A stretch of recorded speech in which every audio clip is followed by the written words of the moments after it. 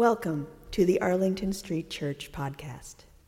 Founded in 1729, Arlington Street continues today as a gathering place for progressive people of faith in the greater Boston area and beyond. We are located at the corner of Arlington and Boylston Streets, across from the Public Garden in Boston, Massachusetts. Please visit ascboston.org for more information about this historic Unitarian Universalist congregation. Arlington Street Church, gathered in love and service for justice and peace.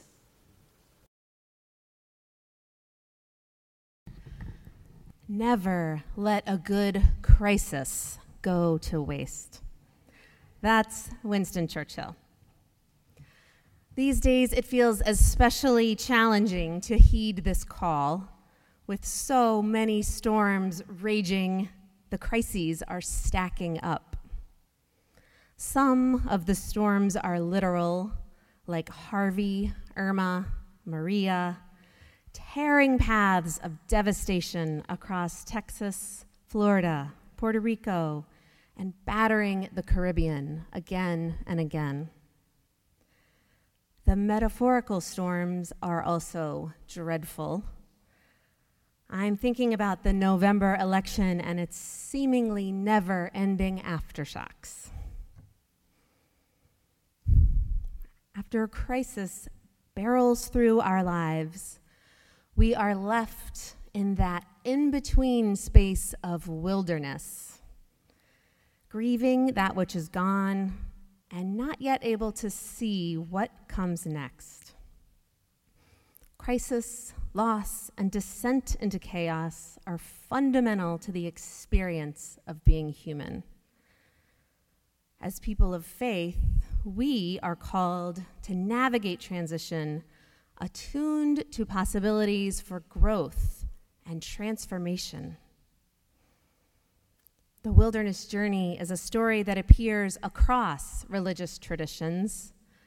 When we struggle and suffer and lose faith in the wilderness, we are in good company with the ancient Israelites, the Buddha, Jesus, Mohammed. The wilderness is also a place to encounter the holy. The timing, of course, is always terrible. Who wants to think about divinity and possibility when we are mired in despair? In a world turned upside down, our instinct is to narrow our focus on how to regain control and restore normalcy. For better or worse, being stripped of illusions and attachments wipes the slate clean. Embedded in crisis is opportunity.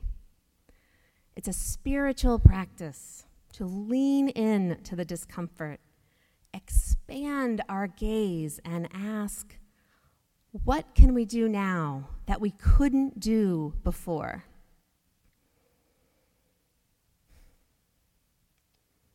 In the wake of the election, many of us, myself included, sought protection in drawing lines of demarcation between us and them. In the scary unknown of this wilderness, it feels safe to close ranks, to fiercely guard our PLU clubhouse, people like us only. But actions driven by the animating force of fear or hatred will not serve us or the values that we aspire to. What is possible on the other side of this post-election wilderness? Writer Charles Eisenstein suggests we are entering a space between stories. Following this period of unknowing, an authentic next story will emerge. What would it take for this story to embody love and compassion? Can we take our spiritual values into the political world and create an eye of compassion inside the vortex of political hate?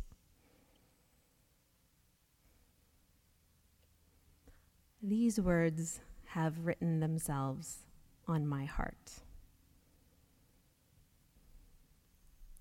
My parents are wonderful, kind, generous people, and both of them voted for Donald Trump. For me, leaning into this crisis has meant staying open to these people whom I love, holding the fullness of their humanity has helped me challenge the impulse to dehumanize half the American electorate.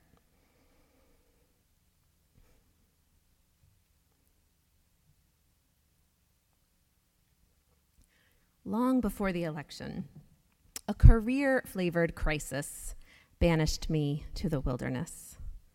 I was poised to begin my dream job, launching a cutting-edge women's health program at a major hospital. I spent a year helping to design this initiative. 13 interviews later, I landed the job. It was epic. It was glorious. And when that offer letter finally hit my desk, I was so excited. Shortly before the official start date, my new boss, the woman I hoped would be my next great mentor, called to tell me that they were rescinding the offer. They had changed their minds. They were going in a different direction without me. It was over before it even began. I was heartbroken. My sense of self was shaken, and the shame, how would I explain this to all of the people who had been rooting for me for months? It felt like winning the lottery, cashing the check, then discovering there'd been a terrible mistake. I was suddenly thrust into the wilderness, wandering in a liminal space with no sense of the path forward. It was a season of despair. But in the end, I wasn't broken by the rescinded job offer. I was broken open. Crossing that wilderness was terrible, and it was vivid and incredibly poignant. My community rallied around me. My former boss took me back with open arms. I have never felt more loved or affirmed. Talking about what happened, and I mean endlessly talking about what happened, helped me to make meaning and find some resolution. My friend Jennifer said, "There is some reason this fell apart so spectacularly. There is something else you are supposed to be doing, something big." Eisenstein writes, "Normal coming unhinged presents a tremendous opportunity as well as danger, because when normal falls apart, the ensuing vacuum draws in formerly unthinkable ideas from the margins. Unthinkable ideas like rewriting our national story, or in my case, changing careers at 40 years old. Normal fell apart, and out of the vacuum came a clear and resounding call to Unitarian Universalist ministry. When anything is possible, it's amazing what shows up. My friends, life is full of opportunities to revisit the wilderness. Learning to lean in to crisis is a spiritual practice, but progress is not inevitable. Upheaval may create possibility, but it requires the creative response of people of faith to bring it into being. possibility and progress require each of us to show up. What can we do now that we couldn't do before? Never let a good crisis go to waste. Amen.